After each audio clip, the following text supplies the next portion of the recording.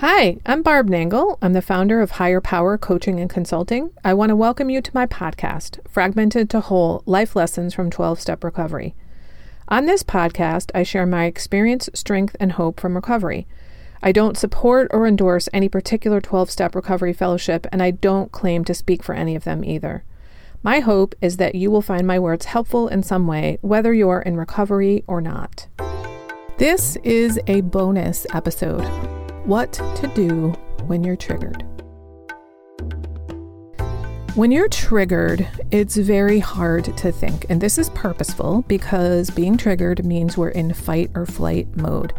The animal in us is put into fight or flight mode to take action. It is not to think, and this is why our frontal lobe, the thinking part of our brain, gets cut off during this time. So I find it very helpful to have some go-to strategies for what to do when I'm triggered so I don't have to think. And the strategies I'm about to share with you really have to do with getting into the present moment and reminding ourselves that we're here, we're now, we're in our bodies, and we're safe. So the first has to do with using our breath and connecting with our breath. So you can simply take a series of deep breaths until you are calm. And when you get to the point where you can breathe naturally and you're no longer in that triggered state, what you've done is tell your body, I am safe. Another way that you can connect with your breath that I've been using more and more is to elongate the exhale. So this is how it works. You breathe in for a count of 2, and you breathe out for a count of 4. You breathe in for a count of 3, and you breathe out for a count of 6. You breathe in for a count of 4, and you breathe out for a count of 8. This is incredibly calming and soothing. And what I usually do is do 3 of the 2-4 breaths, 3 of the 3-6 breaths, and 3 of the 4-8 breaths. And by the time I'm done with that, I am calm. The next thing has to do with connecting with your senses. And I have 2 different suggestions for ways to connect with your senses that bring you into the present moment. So the first one can be to simply pick up something with a strong smell and smell it and really pay attention to the smell. And this is especially helpful if this is something soothing or some kind of aromatherapy scent that works for you.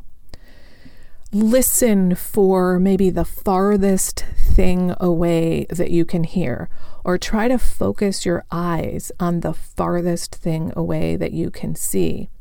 Taste something. So perhaps you can sip a cup of tea or put a piece of gum in your mouth. And then with your sense of touch, it could be touch something cold and then something hot, or something soft and then something hard, to make that distinction and to see the difference. You might also try to do all of those things in a row to really engage your senses and get in the present moment.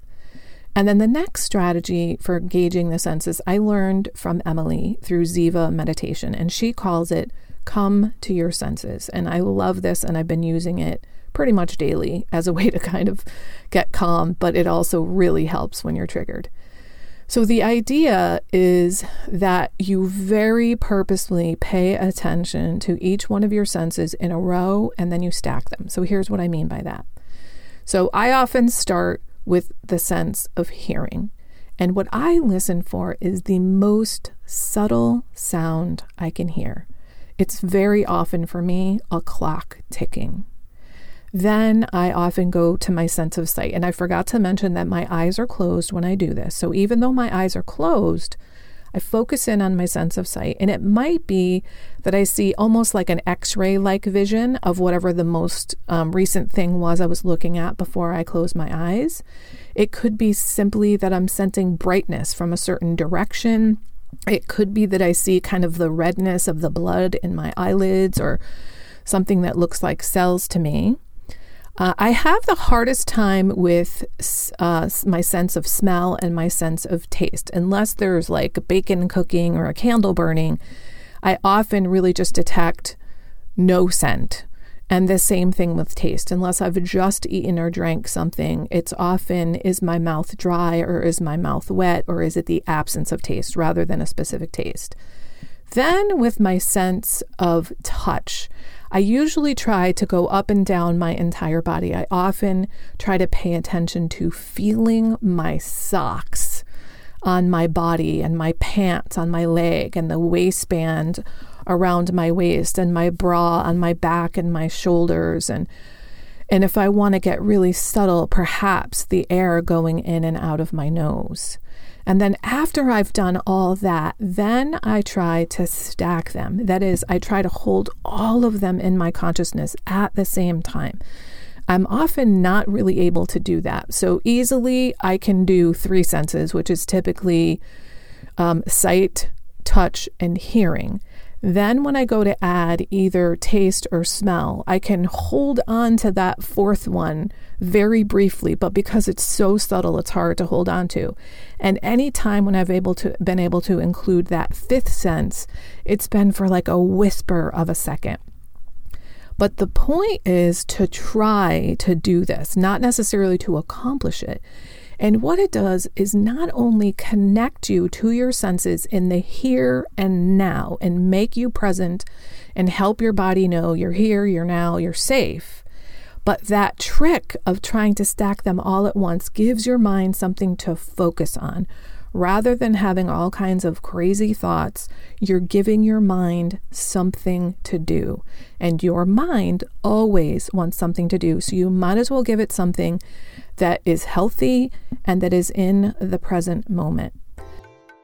So I challenge you to either hold on to this recording so that you can go to it the next time you're triggered, or maybe make a note on your cell phone, since you probably always have that with you, and just write down the 1, 2, 3, or 4 strategies I just named that you find most helpful in a bulleted list so that you can remember them when you're triggered. I wish you peace and serenity. That's it for today. Please share this episode with anyone who might find it helpful. If you like what you've heard here, you might be interested in private coaching with me. If that sounds like you, then head on over to barbchat.net, or you can get on my calendar for a free 20-minute consultation to help you make lasting changes in your life, like I've made deep, lasting changes in my life. My ideal client is someone who is ripe for change, but I'll coach anyone who wants to be happy, joyous, and free. So if that's you, then go to barbchat.net and get on my calendar. I'd love to chat with you. Please like and subscribe to this podcast on your favorite podcast outlet. This helps other people find me. Thanks for listening.